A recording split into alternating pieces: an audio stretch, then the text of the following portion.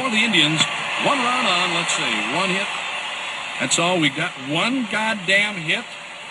You can't say goddamn on the air. Don't worry, nobody's listening anyway.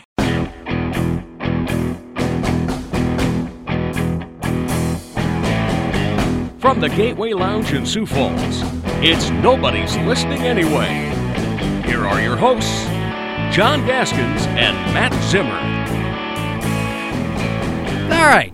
It's not Rubik's Cube to figure out what we're going to touch on this week. There was the Super Bowl last night. We can apply some things that we may have learned by the Bucs winning it, the Chiefs losing it, that you could take to the Minnesota Vikings situations of things, if they'll ever get back to a Super Bowl and in Vikings fans Matt Zimmer's life. As a Chiefs fan, now enjoying the thrill of victory last year after having a Vikings-like existence my whole life, and losing it this year, which was it was an obnoxiously horrible game. It was a nightmare to watch. But I'll ask you this, Zim, as a Vikings fan, if this say next year, and this is extremely hypothetical, they go to the Super Bowl and they win it. It's the first time in your life they've been. And because you were not born, I believe you hadn't been born yet when they had already made their 4 Super Bowls in the 70s. Say they go and they win, and they have a dramatic win in the last couple minutes. You know, as a whatever you'll be at the time, 41, 42-year-old man, how a team that has given you so much heartbreak your whole life, how can you imagine? What kind of emotions would you truly be feeling? I don't know. I think I've reached a point in my life where it wouldn't be as big a deal as it would have been earlier. And I know that sounds kind of snooty, and I don't mean for it to. I hate to sound like one of those guys that like, oh, I've reached a point in my life where sports doesn't mean as much. It's not that.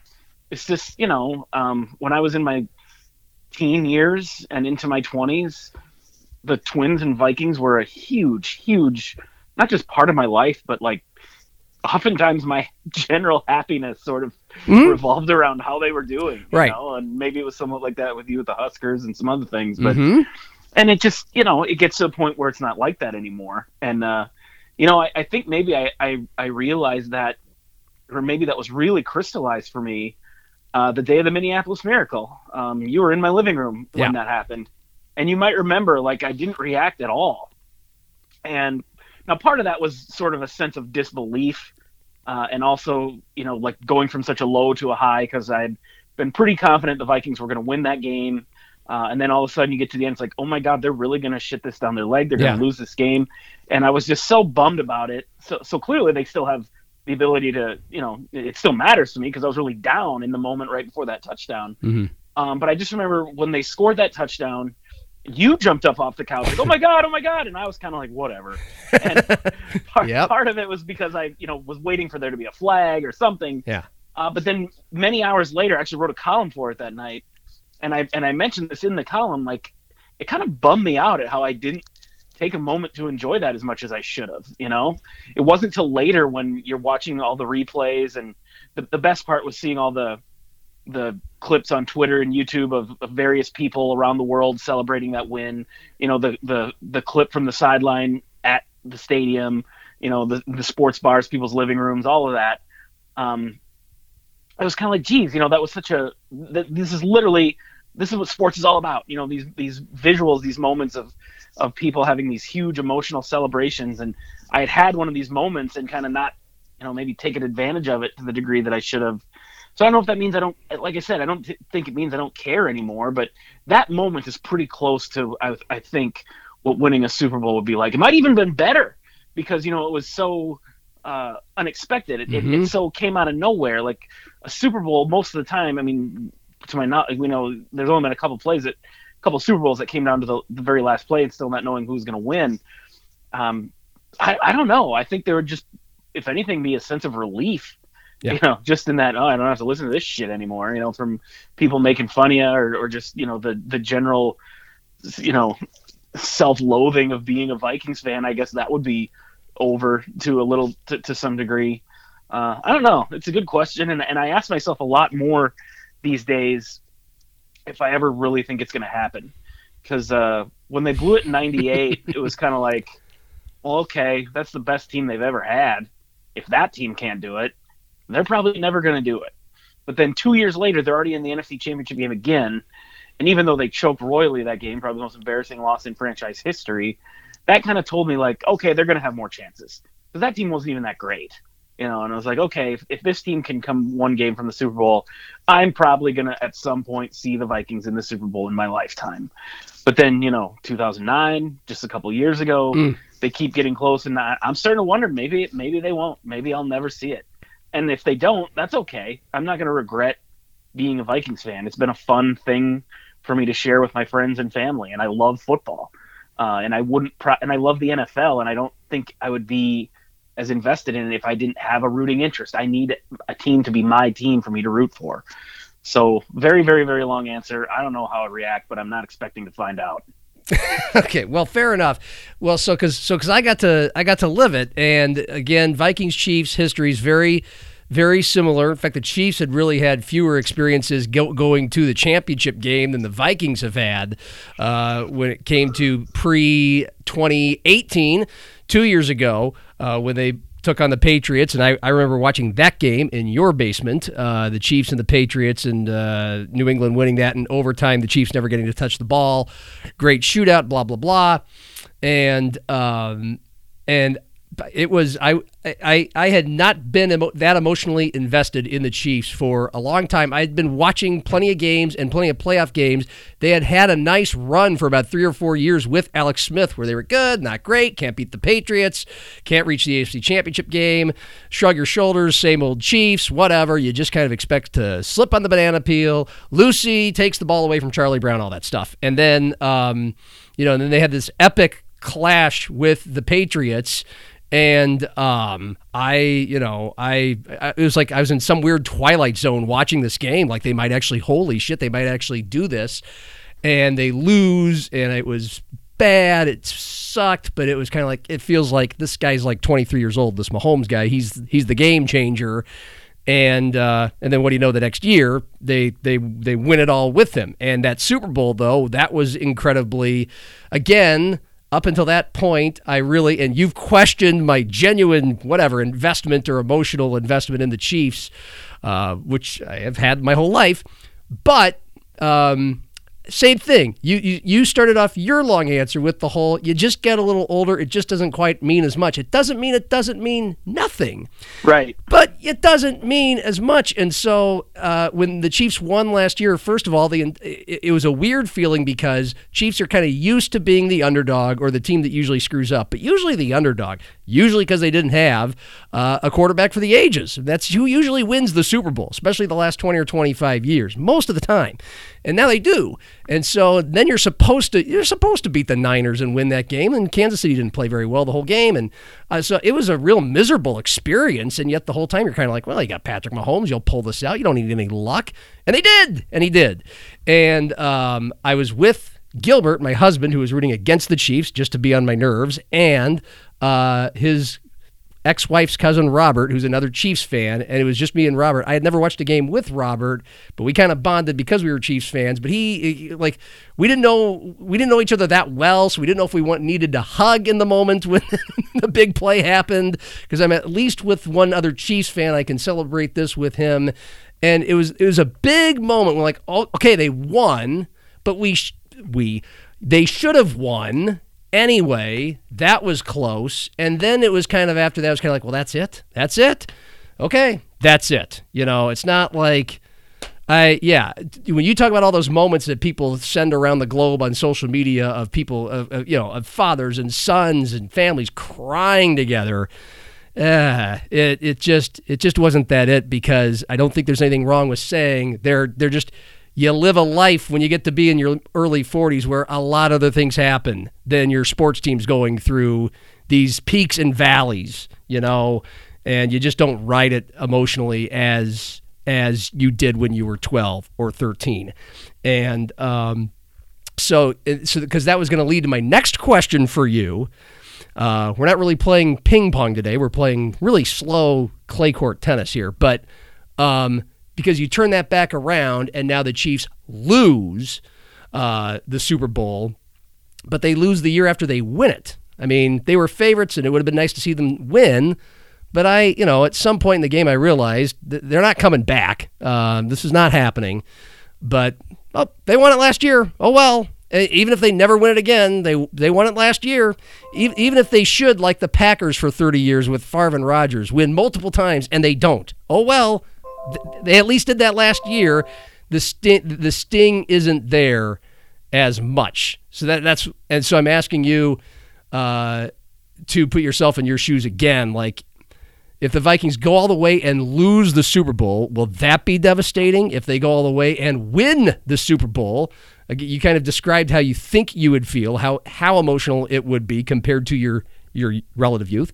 And but if they won the first year, went back the next year and lost, it's just not.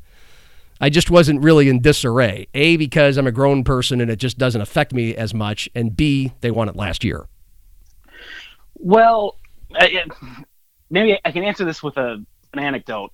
My dad is a Vikings fan, which is why I'm a Vikings fan, essentially. And he was alive for all 4 Super Bowl losses. The first couple, he was, a young kid, but he still remembers them, like all 4 of them.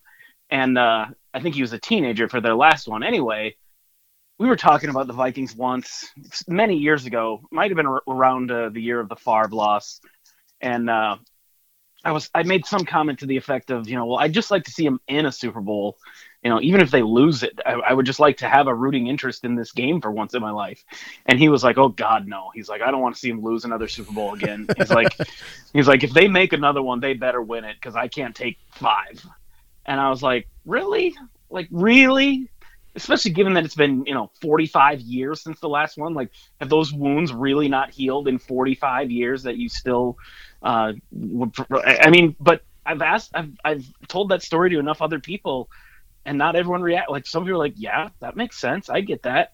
So, that kind of tells you where I'm at. I would like to see them in the Super Bowl.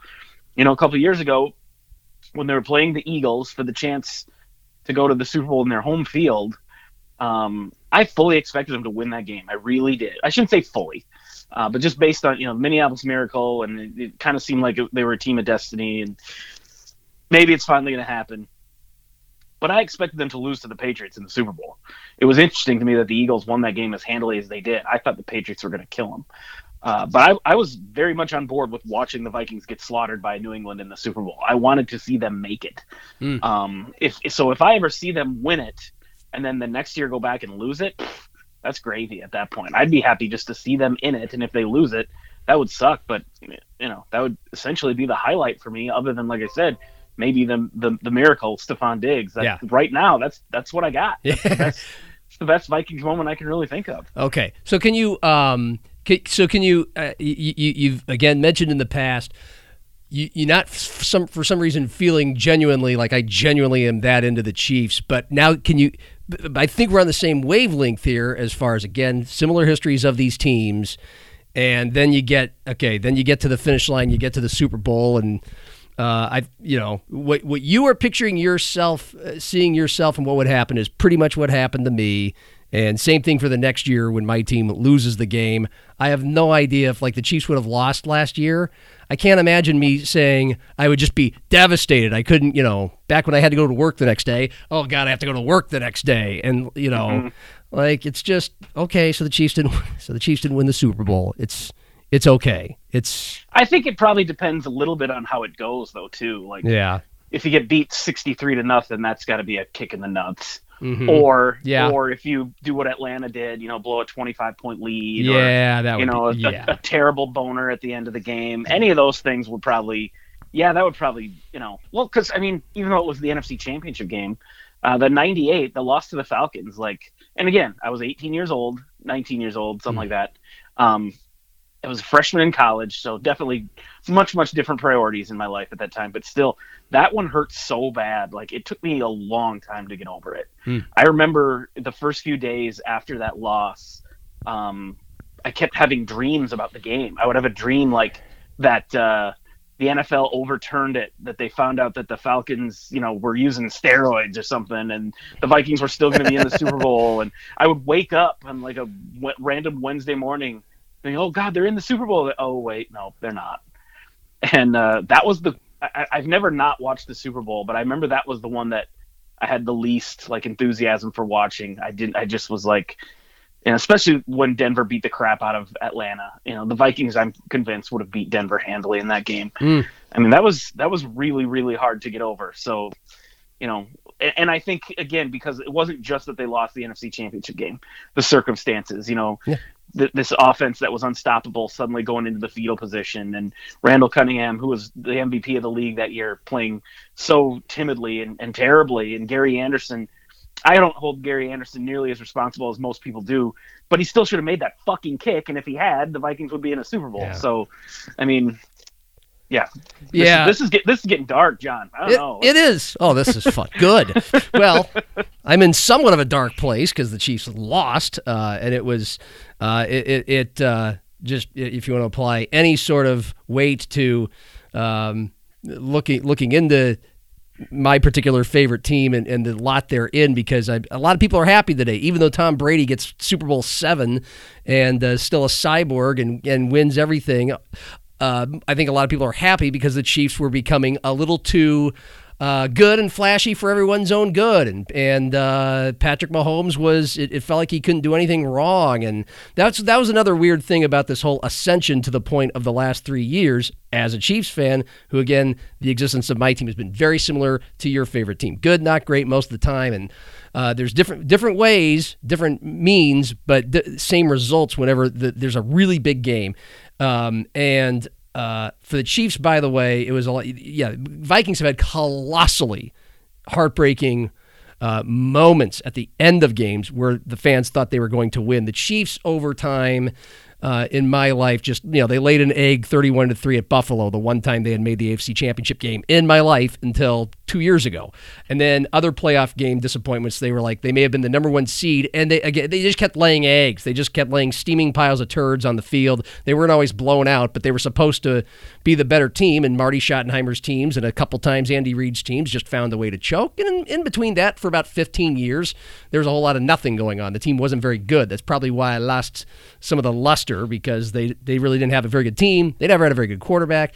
Then they get a great quarterback, and it's like everything's so much easier. It's like, oh, this is all you need to do. You just go out and get a generational quarterback, and it doesn't seem that hard to reach the Super Bowl and to win it. But then you flip the script to last night, and things get dark again, because the way I look at the Chiefs not being able to repeat, and Patrick Mahomes, not everything he does turns to gold, is that for 2 years now, there have been a lot of games where they just kind of messed around. They're so good. They're famous for these huge comebacks, these double-digit comebacks, even in the playoffs, even in the Super Bowl, double-digit comebacks, and they have the firepower to do it to the point where, like in the Buffalo game in the AFC Championship game, and then at a couple points, I didn't fire off the tweet. I thought about it, but I didn't, and I'm glad I didn't. But, the Chiefs fans can joke to themselves, oh, we got them right where we want them, because this is when all of a sudden it gets comfortable for Patrick Mahomes and that offense, because whether it's they're complacent, they're so good they're complacent, or they need something like that for Andy Reid to pull out all the stops and for them to make all the big plays. You need to get your ass in gear and turn it up a notch. Okay, here it is, and they didn't have it. It was defended too well. They didn't have the blocking, and it was just kind of like it's coming back to roost. Finally, after 2 years of just kind of fucking around a lot in really big games and falling behind. You can't just erase it all with supreme athleticism, with magic, whatever you want to call it. Like it wasn't there, and the payback came, and a lot of people enjoyed that, and I get why you would. And again, I throw up my arms and say, hey, won it last year, and the future looks bright. But probably not quite as smoothly down Dynasty Road as everybody had the Chiefs going now, because I'm sure now a lot of people feel the Bucs could be the same way for at least 2 or 3 more years. What was your biggest takeaway from the game last night? It's just the Chiefs. It's hard to say because I did think the Bucs were going to win. As I said, yeah. Remember what I said last week in why I picked Tampa to win? I didn't have any real great reason X's and O's wise, other than just I said it's hard to win the NFL championship 2 years in a row. And watching the game, that was what I kept thinking was, I was right about that. And not in this see, I was right about that, but just like one of those things where you say it and then later realize, wow, that's even truer than I realized it was when I said it, because that's really what it boils down to. Almost everyone picked Kansas City to win the game, and they should have. They were 16-2, and Tampa Bay was a wild card team. Now, granted, they were on a winning streak. Mm-hmm. But still, the Chiefs only lost one game all year when they actually were trying to win. One of their two losses was a resting everybody sort of game. Yeah, they were the best team in the NFL, and they didn't just lose; they got their asses kicked. And I don't know if anybody really saw that coming. But you can try and splice it up all these different ways and explain it with X's and O's and injuries, and obviously the Chiefs' offensive line playing as badly as they did was kind of the main story. But I really think if you're trying to go, how did that happen? It's hard to do this twice in a row. When was the last time it happened? I don't even remember. Did New England have at least one back-to-back? Yeah, they did. 03-04 when they won when they won their second and third under Brady by and I've I've seen Dallas win 2 in a row. I've seen San Francisco win 2 in a row. So it's not like it's never happened, but it doesn't happen often. And even when it does happen, it's still hard. That was, I think, the biggest thing is I looked at this Chiefs team and said, is this such a good team? Is this a dynasty type of team? Like those Cowboys, like those 49ers, those Patriots, where you say, we look back and go, yeah, they won it twice in a row. They were so good. There was a 2-year period there. And the answer to me was no, I don't think they're that good. And if I was a Chiefs fan, I'd be, you were saying earlier, you win one, then it obviously doesn't hurt as much when you lose the next year. But I have a hard time buying that the Chiefs are a dynasty and that this is, we got plenty more chances. I know there's a thinking there because of Mahomes and how young he is and everything, but it's only going to get harder for him. So, I don't think Tampa Bay is going to repeat next year either. But again, they kind of came out of nowhere. It's I just think that's the biggest takeaway. It's really hard to win the NFL championship 2 years in a row. Yeah, and of course, when you get thrown into, when you're in the fire, you're in the pot for you're watching every game and you're watching how awesome and explosive and fun this offense is. I think the Chiefs are a likable team go beyond the really dark stuff of the last few years of Tyreek Hill. And I'm talking off-field stuff. Tyreek Hill and the running back that I don't even remember now, Kareem Hunt. Yeah, Kareem Hunt, which they got rid of. And there are some things I think people could hate about the Chiefs, but in general, the personalities. Andy Reid's tough to not like. Patrick Mahomes is tough to not like. Travis Kelce, okay, I can see how he could rub people the wrong way. Tyreek Hill, I totally get. But Tyrann Mathieu, though, who doesn't like that guy? Now, after last night, his whole thing with Brady and whatever, he kind of self-imploded. Okay, maybe, but it's when you're a fan of that team, and it's really easy to like. And then it's again, they do amazing things. Your quarterback does these amazing things. And then you just think that you feel a little bit invincible for a while. You also wonder how long it's going to last. And yes, that was kind of a feeling of mortality last night. It's the moment you were always afraid was going to happen. By the way, I wasn't. I was always a bit afraid that this would they can't come back and do this every time. They're always behind in these games. They can't come back and win it every time. And they didn't. And there's another team over there that completely outcoached them. Both the Bucs offense and defense were doing things that they had not really shown lately. Bruce Arians is Mr. No risk it, no biscuit, throw it downfield, and they didn't. They just ran through short passes, seemed to work, keep the ball out of Patrick Mahomes' hands. And on the other side, Todd Bowles just basically sagged a bunch of guys deep. They weren't going to let the Vikings win over the top. They completely took Tyreek Hill out of the game. And the Chiefs weren't disciplined enough to take what was given to them enough to 10-play drive their way back into the game. They just kept trying to make up for all of it because they can, because they're the best big play team there is, and it was never there. And So yeah, I mean there's chinks in the armor now, and yes, and next year will not be nearly as easy to get back. I'm sure, because a lot of people are going to probably try to pay attention to what the Bucs did. It did. You can think of the Vikings. I thought of the Vikings in two ways while watching this game. One, it felt like every Vikings Super Bowl, for those who were alive for them, this is a lot of times the Vikings just laid eggs. A lot of their Super Bowl, I think all 4 of their Super Bowl losses, none of them were very good. They just didn't play very well, and they didn't really seem to ever have a chance in the game. The other was the current Vikings, the last few years of the Vikings. Offensive line does matter. I think Patrick Mahomes could have taken the Minnesota Vikings at least to the NFC Championship game, because he's that good and he can erase that many offensive line deficiencies. But the Chiefs, as you probably know, and I think it starts with this, beyond getting completely outcoached, as I mentioned.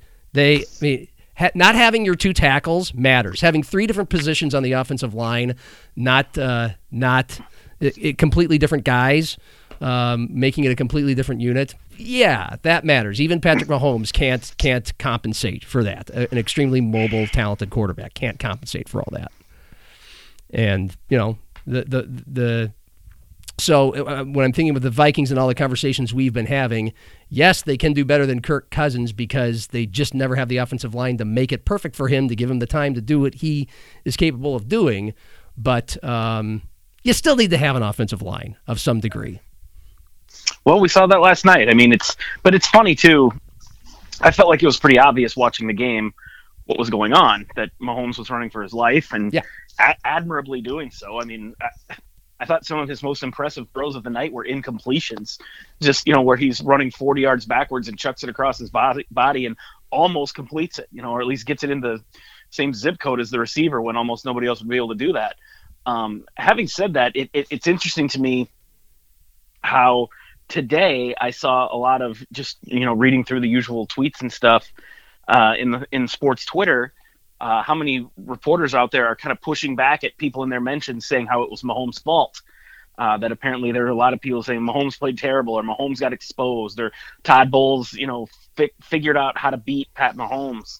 And what that tells me is just that Vikings fans aren't the only ones who are doing this, who are watching their above average good quarterback do his best in the face of a terrible offensive line, and then still being convinced it's the quarterback's fault. If you watched that game last night and felt like Mahomes was the problem, I don't know what to tell you. But again, I feel like we're often having that same argument when it comes to Kirk Cousins and the Vikings, and I'm sure many, many other quarterbacks out there too. I mean, it's the guy can only do so much, and I don't think Mahomes played awesome last night. I mean, the stats certainly weren't great, and I'm sure there's some other things he could have done differently. I'm certainly not a tape eater or anything, but it was just pretty obvious that he didn't have a chance. And there's just been so many other games watching the Vikings where I don't know if it was to the degree what we saw last night, but you watch it and go, well, Kirk Cousins can only do so much when he's not getting any time to throw, or they're blitzing the hell out of him, whatever.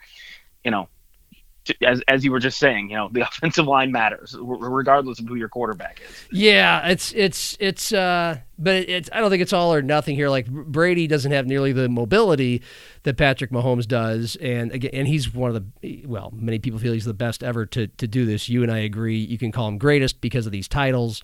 I assign plenty of weight to the ability to lead, to get your teammates to buy in, to change a culture. I buy all of that happened. They went from 7-9. He wasn't the only piece they added, but he's the big piece they added. It's quarterback means a lot, but we agree he's not the absolute best ever at everything that adds up to the playmaking ability of a quarterback. But what he does do is he doesn't step on his own dick a lot. Like and plus a lot of years with the Patriots and last night with the Bucs, go to their offensive line and the Chiefs pass rush. He doesn't get touched. He has been blessed with really good offensive lines, but when he does get pressured, he just never seems to make the big mistake. And he's good at reading defenses before the play. He's good at finding hot routes. His 43-year-old body is still able to make these tiny little moves. That doesn't take superb physical conditioning or athletic twitchiness to make just to avoid disaster and somehow find a way to scrape away a successful play, if not a big play. And so I think we could all agree Kirk Cousins probably has athletic ability more aligned with Tom Brady and doesn't have nearly those abilities to do those things. Or else we would probably have seen more. I mean, you just can't count very many Kirk Cousins big fourth quarter performances and throws against good teams in really big games. You can't. There are hardly any of them except for New Orleans last year in the playoffs. So he still does lack some of the things that you could have that doesn't take Patrick Mahomes' ability to avoid bad plays and make something happen and elevate your team.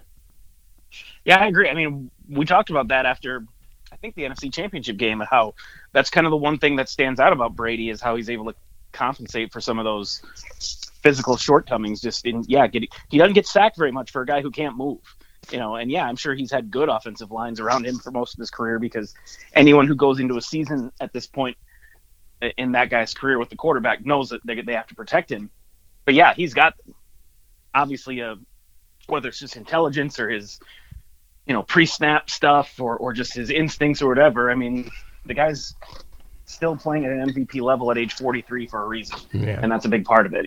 I think Kirk Cousins is a lot more athletic than Tom Brady, but obviously Brady's intangibles are worth a hell of a lot more than Cousins' tangibles and intangibles. Yeah, I like if Kirk Cousins we haven't seen it yet, but I'm not so sure it's a guarantee. Like the Vikings will, and I'm not talking about statistics. Can they be a top 5 offense? Can they be a top 5? Can they win enough games and the big ones? Even if they had a top 5 or top 10 offensive line for Kirk Cousins, I'm still not totally convinced Kirk Cousins is just the kind of quarterback that can make the biggest plays in the most important times, even if he did have that. But yes, of course, I'll concede that that needs to get better. The same way, obviously, the Chiefs' offensive line needs to get a little bit better for Patrick Mahomes, who before last night was the great eraser of any problems you might have on an offense. By the way, do we want to expound at all on the fact that Clint Kubiak is, even though the Vikings haven't made it official, is going to become the new Vikings coordinator, or have we kind of done this topic enough to where, I mean, I don't want to refer people back to old episodes, but it's a good hire because it's content. Well, what do you think of the hire? I'm okay with it. Yeah. I mean, it was a good offense, so having some continuity is a good thing. It's not like it needs to be blown up and rebuilt. Yeah, the whiff of nepotism isn't awesome, but I do like the fact that they're getting a young guy in there, not to be ageist necessarily, but I just think after what the Vikings have gone through the last few coordinators, and obviously the fact that Stefanski, is the one out of that group who, right now appears to be the most successful of them, I think that's a good enough move. I'm sure there's someone out there from outside the organization that could have or would have been great. But again, it's a really good offense. And, they've been changing coordinators so much. I just think, how many coordinators has Kirk Cousins had since he's been in there, I think they've had 7 coordinators in the last 6 years, or 6 in the last 7. Yeah. And for Kirk, it's a different one every year for Kirk. Yeah. Right. And it's going to be another new one. But so that's why, I like the idea of having some semblance of continuity, because again, it was a very good offense. It does not need to be reinvented. Sure. 4th in yards, 11th in scoring. Me and what I have said, if you could tweak it a little bit more just to utilize your passing game weapons that you do have a little bit more, a little bit earlier in drives, a little bit earlier in games, to where you can really drive home Dalvin Cook and that running game late in games when you have the lead, like the Bucs did in the Super Bowl last night. That would be the tweak you need. You don't need to overhaul the offense. I think a better and more mobile quarterback would be good. I'm not sure if anybody in this draft class that the Vikings could get would be that answer right away. And who is that? Oh yeah, and Deshaun Watson. Yes, I'd move heaven and earth for him. And if you put him in that offense, and tweak it a little bit to his strengths as a mobile quarterback to erase those offensive line deficiencies, that's where I think the Vikings could really strike gold with their offense and be a much closer to Super Bowl contending team. But I know none of those things are going to happen. Kirk Cousins is probably going to be the quarterback, And it's good. He doesn't need anything new on his plate. So, and they were pretty good last year. So, they can actually tweak and evolve a little bit. And Mike Zimmer cannot bang his head against the wall so often to just run it in every obvious running situation.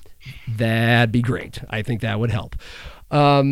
Okay. Anything beyond the play of the Super Bowl that got a rise out of you whatsoever when it comes to ads, the halftime show, Tony Romo's wet stain, the streaker, Eric Church, NFL's hypocrisy on all these racial justice matters?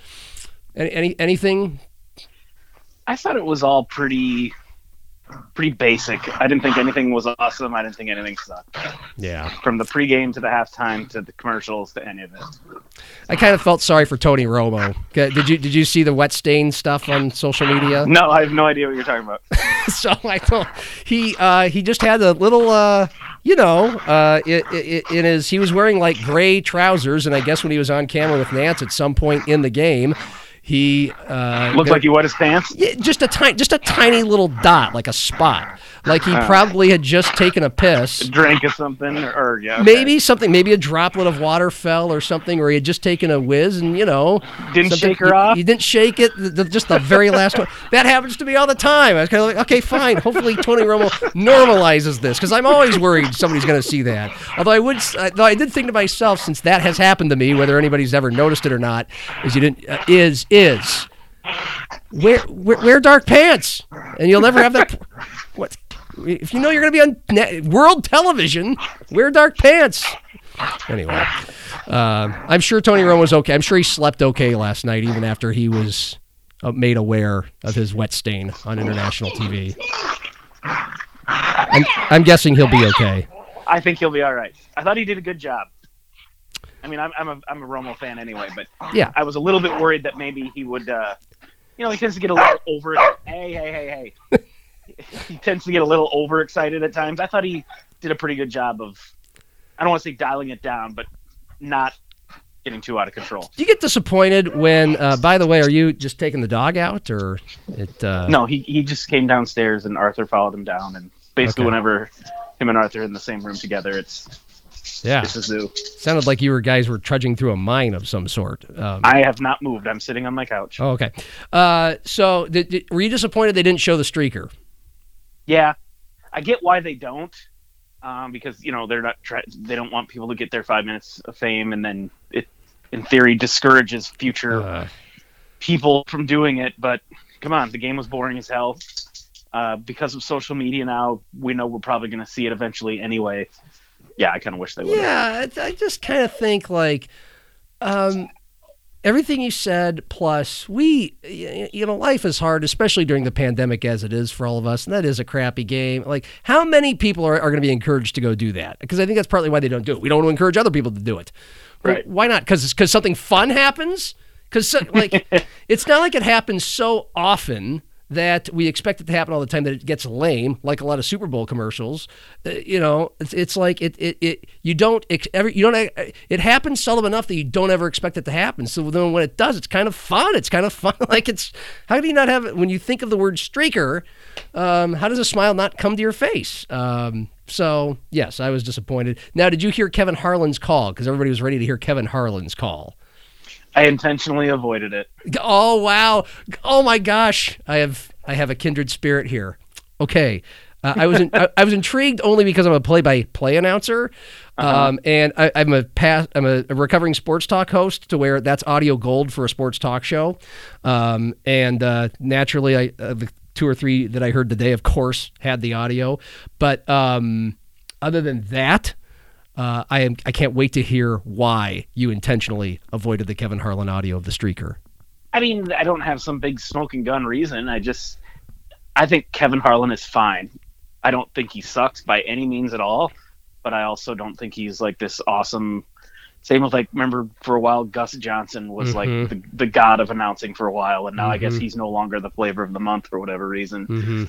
I grew up on Kevin Harlan as the Timberwolves guy, so I know him better than most people, I think, and I just think he's fine, whatever. And when I like the apparently this is like a thing that he does, I guess, because there were people tweeting about it before his call actually had even made it out. Like, oh, I can't wait to hear the Kevin Harlan. I was like, all right, if this has already become like a thing unto itself, then I don't want to hear it. Yeah, well, it's because there's a preseason game like 3 or 5 years ago, which was like the last time there was famously a streaker in an NFL game, and Kevin Harlan had the radio call of it, and he's like, the guy is drunk, and there he goes across the 30.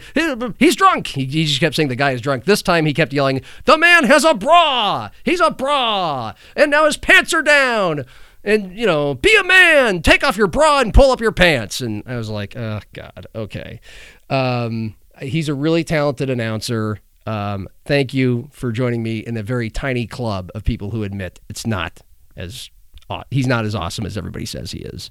Well, and just that incident in itself, like, big deal. Okay. Especially if it's like a routine now, that makes it less funny.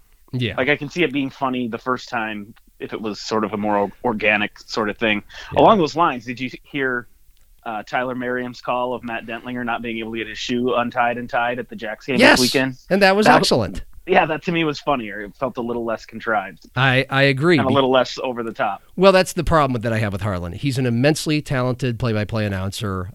Don't deny he shouldn't be where he's at. A lot of people feel like he could and should be the Monday Night Football announcer, but he's over the top. He's just overly dramatic on every play that he calls. He's really good at it, but he overdoes it. And that's just me. That's just my taste. I'm just a schlep in Sioux Falls, South Dakota who does it from time to time. Too much for me. Too much. And so, yes, what I did like about Tyler, the shoestring call, was exactly that. It was just kind of matter of fact doing play-by-play of a guy tying his shoe. And it was very well done, which is a perfect transition, I guess, into the Super Bowl of South Dakota sports with the Jacks and the Yotes back to back, women and men. I guess there is one. Is there a big surprise that came out of the weekend? I guess that the women from SDSU got the sweep. I would think that's the big surprise, right? Yeah, I don't think it's like a shocker by any means, but anyone who says they aren't a little surprised by it, I think is lying. I said on this show last week that I thought USD was the slightly better team. Looks like I was wrong. But again, SDSU did have home court advantage for both games. USD should have won the second game. They choked. You can give SDSU all the credit you want. You can't blow an 8-point lead in the last 2 minutes, give up a 13-0 run like that. I mean, that was a choke job by them. And that happens. I'm not saying like, it means that they're not as good a team or whatever. It's just, they choked. Credit to SDSU, and credit especially, I think, to Aaron Johnston. I don't think I'm making some incendiary comment here and saying that he outcoached Dunn in that game. The thing that I think is just the most impressive to me is that, USD, as we've all kind of said, seems like they're just a deeper team, that they have more good players. SDSU has been, Maya Selland has been so good, but those secondary players, Peyton Burkhart, Tyler Irwin, good players by all means. But it just seemed like they weren't as good as some of USD's secondary players, and maybe we were wrong about that. Maybe Aaron Johnston's coaching is just that valuable. I'm not sure what it is. Maybe it's just the home court advantage. Maybe if they had played in Vermillion both games, the Coyotes would have won them both. I don't know. But the point is, SDSU is now going to be the number one seed in the conference tournament. They're probably going to run the table, win the Summit League regular season conference title going away. And now that they have, pretty much, it would be a shock if they lost another game this year. Maybe I guess they could lose one in Fargo. But either way, with their wins against ranked teams in non-conference play and sweeping the season series from USD, I think they're pretty damn close to a lock for an at-large bid in the NCAA tournament. Meaning, if they lose to USD in the Summit League tournament, which seems like a decent possibility now, because again, we know how hard it is to beat them 3 times, and they're going to have to do that now. But I think they've put enough hay in the barn that they're good. Whereas USD, on the other hand, any hope that they had of having an at-large resume, I think, is gone. They didn't have a great resume to begin with because they didn't win those games in the preseason against ranked teams like the Jacks did. They're going to have to beat the Jacks at the arena or the Pentagon now. But again, if you're USD, I don't think this is necessarily any reason to panic because you go, okay, we had to go to their place twice. They didn't get to have to come to our place. They should have won. Like I said, should have won that game on Saturday.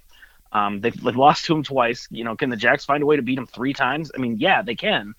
But it's certainly not this insurmountable task for the Coyotes. They just know now it's all going to come down to that conference tournament. They're not going to have that at-large resume to lean on as they have in the past. That now goes to SDSU. Yeah, well, in the conference tournament, they won't have that swelling home court advantage that the Jacks usually do, even when they play the Yotes in the Summit League tournament at the Denny. It's still usually, about 70-30, and a couple of years ago, I think USD was the better team going in, right? And still the Jacks played spectacularly, and the crowd was a big part of that, and it was kind of an, oh no, here we go again for USD. And then last year, the Yotes were so good. They were so much better than everybody else, and the Jacks didn't have their best player, Maya Selland, and it was just, everything was a rout. But SDSU made even that a game, too, because they just have it nailed down, how to win in that event, in that arena, with those fans, with that coach. They just do. And USD was that good that they finally could overcome all of that. And then, so this year, I'm already starting to wonder how much not having a crowd there will affect the outcome if they meet each other again. Because, as you've mentioned, it's hard to beat a team 3 times in 1 year. Plus, it feels like these teams are even, right? These feel like two very even teams. It would almost be like a law of averages thing. It almost was on Saturday before USD blew it. Yeah, I mean, again, I think we're all kind of looking at both teams a little bit differently after this weekend. Like I said, I think the Jacks are better than I gave them credit for, than some other people gave them credit for. Maybe USD isn't quite as good. But again, if it had been Vermillion, we might be sitting here saying the opposite. Like, yeah, we knew USD was the better team. See, they won both games. It's really hard to say, and that probably goes to your point. They're probably just really, really evenly matched teams.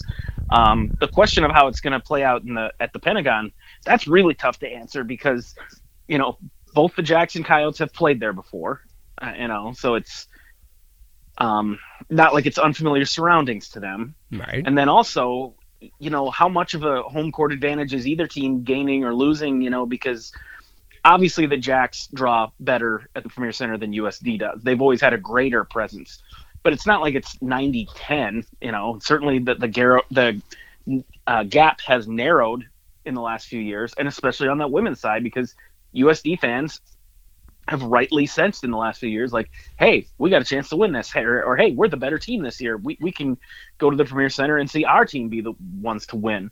So the last couple of years, it was obviously this crazy, freakishly entertaining environment, with the crowd and everything. But being that it was kind of there for both sides, does that mean, there's more or less of an advantage for either one of them? I don't know. I mean, I've always felt like, to some degree, the idea that the Jacks have this huge advantage at the Premier Center and prior to that the arena was a little bit overstated, just because I think if you're Western Illinois or Oral Roberts or whoever it is, I think you're more fired up to play in front of a hostile crowd than you are in front of no crowd.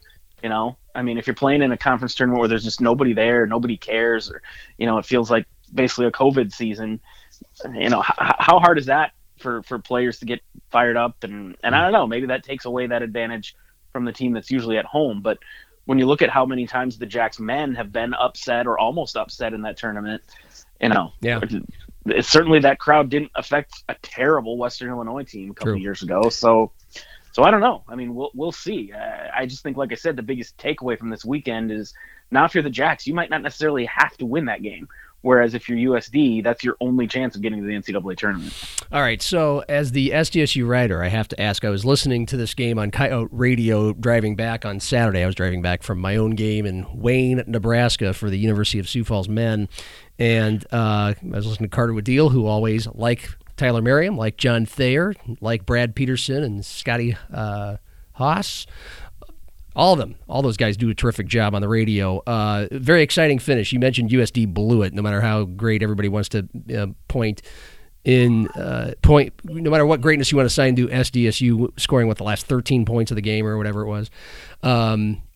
Post-game show, Don Plitzowite comes on, and she mentioned part of this game was Chloe Lamb's foul trouble, and on Twitter later on I would see how many complaints there were from Yote fans, and one of them, there's just a video demonstration of, she was just standing straight up and she got called for the block. And Dawn mentioned, and she got as close as a coach can go to. You know this as a reporter. You can kind of, you know code here when asked about officiating, and she just kind of says, those were some tough calls on Chloe Lamb. Those were some tough calls. We all know what that means.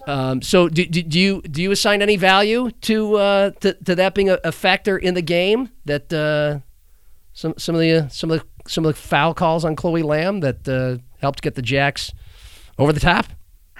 Not really. I mean, I did think one of those calls on Chloe was a really bad call, but you go into every game knowing there's going to be several questionable calls and even a few really bad calls. That's part of basketball, and one of the reasons basketball will never be anywhere close to baseball and football on my list of favorite sports is because of how much the officials apparently impact the game. If it's really as big a deal as so many basketball fans, observers, coaches, players say it is, then that's a flaw in the sport. Because I get really tired of it. I do too. Anyone who's been a referee, covered a game, coach, whatever. And I'm not picking on either side. Every time the Jacks and Coyotes play, my Twitter mentions are a dumpster fire of both sides complaining about every call and saying how all the TV announcers are homers for the other team and all the refs are screwing their team but not the other team. And it's just exhausting. And it just, again, you go into the game knowing that that's just a human element you're going to have to deal with. And, no game I feel like has ever come down to, well, we lost because of that. Like I said, you have to do some work to blow an 8-point lead in the last 2 minutes, whether you get help from the officials or not. And the other team has to do some pretty incredible things. And SDSU did some pretty incredible things down the stretch. It's perfectly fine for Dawn or anyone else to say, like, I didn't like that call, or I thought this call here was a bad call. Sure, there's bad calls every game. Mm-hmm. But implying that was, the refs cost us the game, I don't have much appetite for that in any circumstance. Notice how I didn't include the officiating in the discussion of the Super Bowl and the Chiefs losing by 4 touchdowns, like some Chiefs fans were trying to do for a lot of that last. There were some bad calls, but come on. Yeah. Okay. I'll call out John Thayer and Zach Borg right now. They got pretty quiet in the second half. Once they realized they no longer could use that as their it's 31-9 now. The bad calls really don't matter anymore. Yeah. I thought they were, like I said, there were a couple. I retweeted Kevin Seifert, who said something to the degree of, like, they're calling this way different than they were calling things in the championship games, a lot closer. But and that was true. Stop hitting Buccaneer wide receivers before the ball gets to them. Sure. Stop getting called for penalties. To say that it was a factor in the loss, okay. I mean, you got to react. You got to adjust. They got their ass kicked. Okay. When it comes to the men, Jackson Yotes, Saturday night. I didn't get to see Friday, but Saturday I watched most of it. Entertaining game. Yotes were in command after winning Friday night, and Jacks looked awful that night, and looked like, wow, they're really just stepping on the SDSU's throat. Brad Newitt, Midco, said the key to this Jacks comeback, especially from the night before as well, was the way they used Charlie Easley to defend AJ Plitzowite. That's not the whole story. AJ got like 20 points both nights, but what to you was the key, and how different do you now see these two teams after the way SDSU won on Saturday? I don't know if I see either of them terribly differently. I'm a little troubled by SDSU's kind of general offensive laziness for much of the weekend. I mean, first night Doug Wilson was really timid, and everyone else was just kind of like, well, looks like Doug's not on his game tonight. Let's all just stand outside and shoot 30-footers. And then after the game, when I suggested that, I was kind of waiting for some pushback from Hendo or Baylor Shireman, who was in the postgame, and they were both like, yeah, you're right, we totally did that. And I'm kind of thinking, well, then why didn't you stop doing that? If you knew it was going on, why didn't Hendo call a timeout, or why didn't, I don't know. There's probably reasons. It's probably more complicated than that. But that was certainly a thing that they did that night, and it carried over into Saturday for a little bit. USD, I think, I certainly didn't expect them to sweep, and they threatened to. I said before the weekend I thought they were both going to be splits. I think USD just, reaffirmed that they're a good team, or to anyone who doubted them, didn't think they were a good team, proved them wrong. They're for real. They're here to stay. And obviously, they still have to play 2 games against North Dakota State and 2 games against Oral Roberts. But all four of those games are going to be at home. So right now, the road to the conference championship goes Super Million. Yeah, and yet I don't know if number one seed means any more or any less again in a tournament without any crowds, but we can right. It hasn't meant a whole lot anyway over the years. Yeah, very true. I mean, so are there any alarm bells though? Is that the alarm bell for the SDSU men, or do you think they'll get that situation resolved where they won't be chucking it up all the time? They have the most talent in the league, so I don't think it's a huge issue. I mean, if they get the 4 seed or something, that makes the road a little more difficult for them in the conference tournament. But it's going to be tough either way because there's as much parity this year as there's been. They're not going to have the home crowd, whether that helps them, hurts them, doesn't affect it, whatever. I don't think there's any reason to panic, really. They just didn't play very well on Friday. And on Saturday, it carried over for a while, but they got their shit together. And, I think coming out of that with the split, the thing is now they got to be able to win a game in Fargo. They got to be able to win a game in Tulsa. Maybe try and get a split a sweep in one of those places. Hope to get 3 out of 4 in those 2 road trips. But again, even if they don't, it's not like it's the end of the world. This is all coming down to the conference tournament, and we've seen on the men's side more than any, you can easily win that tournament as a 3, 4, 5 seed, whatever. Yeah, by the way, this is a common exercise we do here in mid-major territory, but Stanley Amude, is that a guy you feel like could do some damage in the Big 10 or the Big 12? Yeah, I think so. I thought you were going to say in the NBA, and I was like, I don't know. But Big 10, Big 12, yeah, certainly. I mean, he's got a nice, diverse set of skills. He's a really good player, offensively and defensively. Are you covering forgive me, the Jacks are away this weekend, right? So are you going to cover some Augustana and USF? Yeah, I think I'm going to go to the Friday women's game because I think that's the one at the Pentagon. I think that's the plan. Yeah, well, both the women are at the Pentagon, both of the men are at the Stewart Center. So right, then yeah, Friday at the Pentagon. I'll be at that one. Yeah, because the women are kind of up there battling for first place. Have you been keeping tabs much on any of those 4 programs? Yeah, I mean, every week I kind of write a roundup for the paper just to keep everyone abreast of what's going on in the NSIC. And Augie's men are underachieving this year. They're 4-5. Yeah, I believe they were picked to win the South, right? Yeah, they've definitely. I don't know what their issue is. I haven't been paying close enough attention to break them down or anything, but I certainly expect them to be better than that. USF's had a ton of games canceled, so it's been hard to judge them. They've been kind of, just this past weekend, they beat Wayne State on Friday and then lost by 20 on Saturday. So right, the week before that, they lost by 31 to Mankato, and then they came back and won by 13 the next day. So I think that's a team that same guys, same starting 5. Almost the exact same starting 5 from last year's team that won it all, and they did it with not much of a prolific offense or big-time scorer, just gritty defense, rebounding, kind of suffocate the will of your opponent, figure out how to win close games down the stretch with all those second chance and second effort things. But if they fall behind like they did the first night in Mankato and the second day in Wayne, they're not built to built to come back. So it'll be interesting to see how far they can go with that. It is reasonably fun to watch, and I don't know. Do you get the same excitement and we're almost done, anticipation over Augustana and USF as you used to when you covered the teams intimately? I mean, I would, but this year it's hard to because there's no fans, and that's what makes that rivalry so fun. I mean, it's the same with USC and SDSU, but at Augie and USF, it's a little more intimate, I think, especially at the Stewart Center because the crowd is, literally right on top of the court. Yes. I mean, those are fun games, and that rivalry means, I don't want to say it means more than the USD-SDSU rivalry. That would not be true.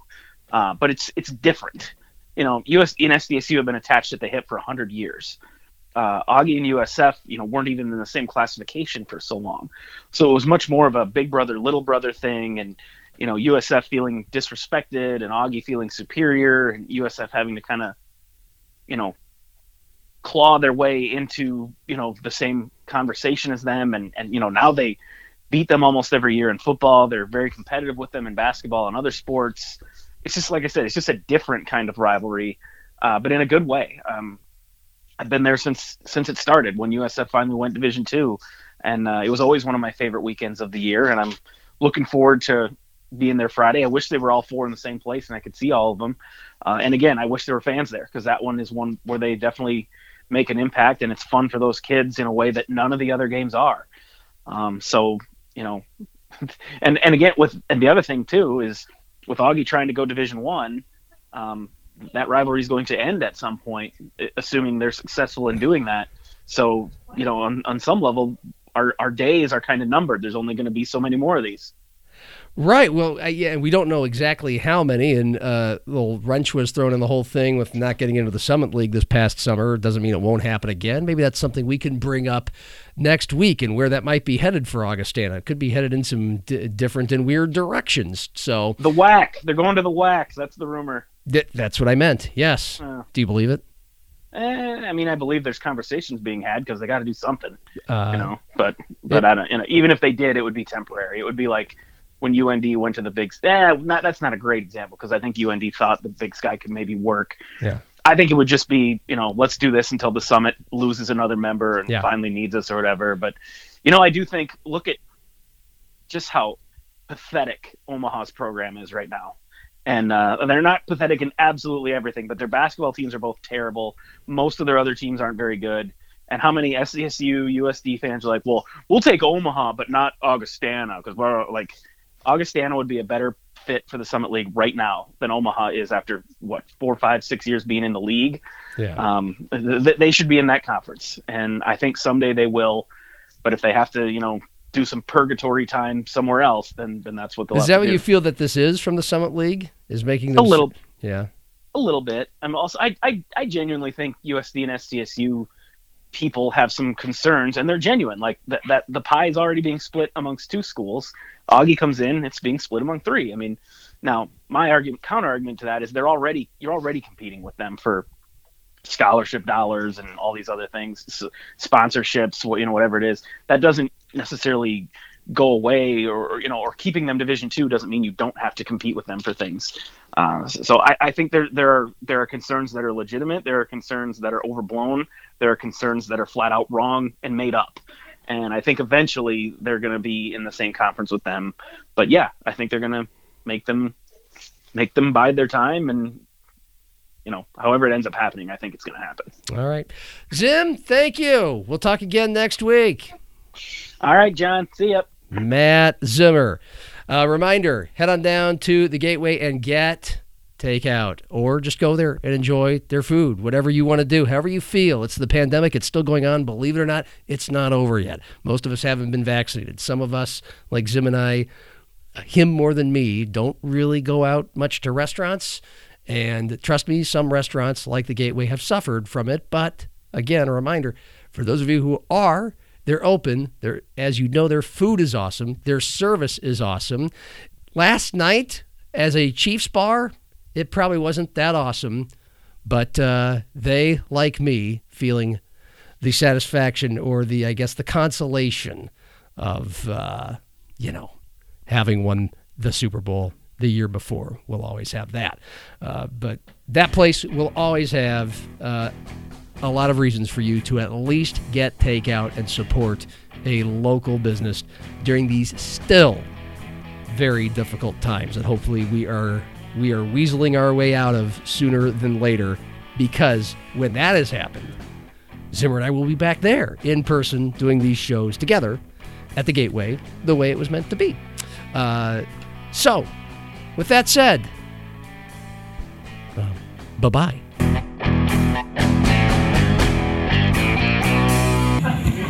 Why are you laughing? That was a terrible outro. Fuck you. Casino around drinks? Yes.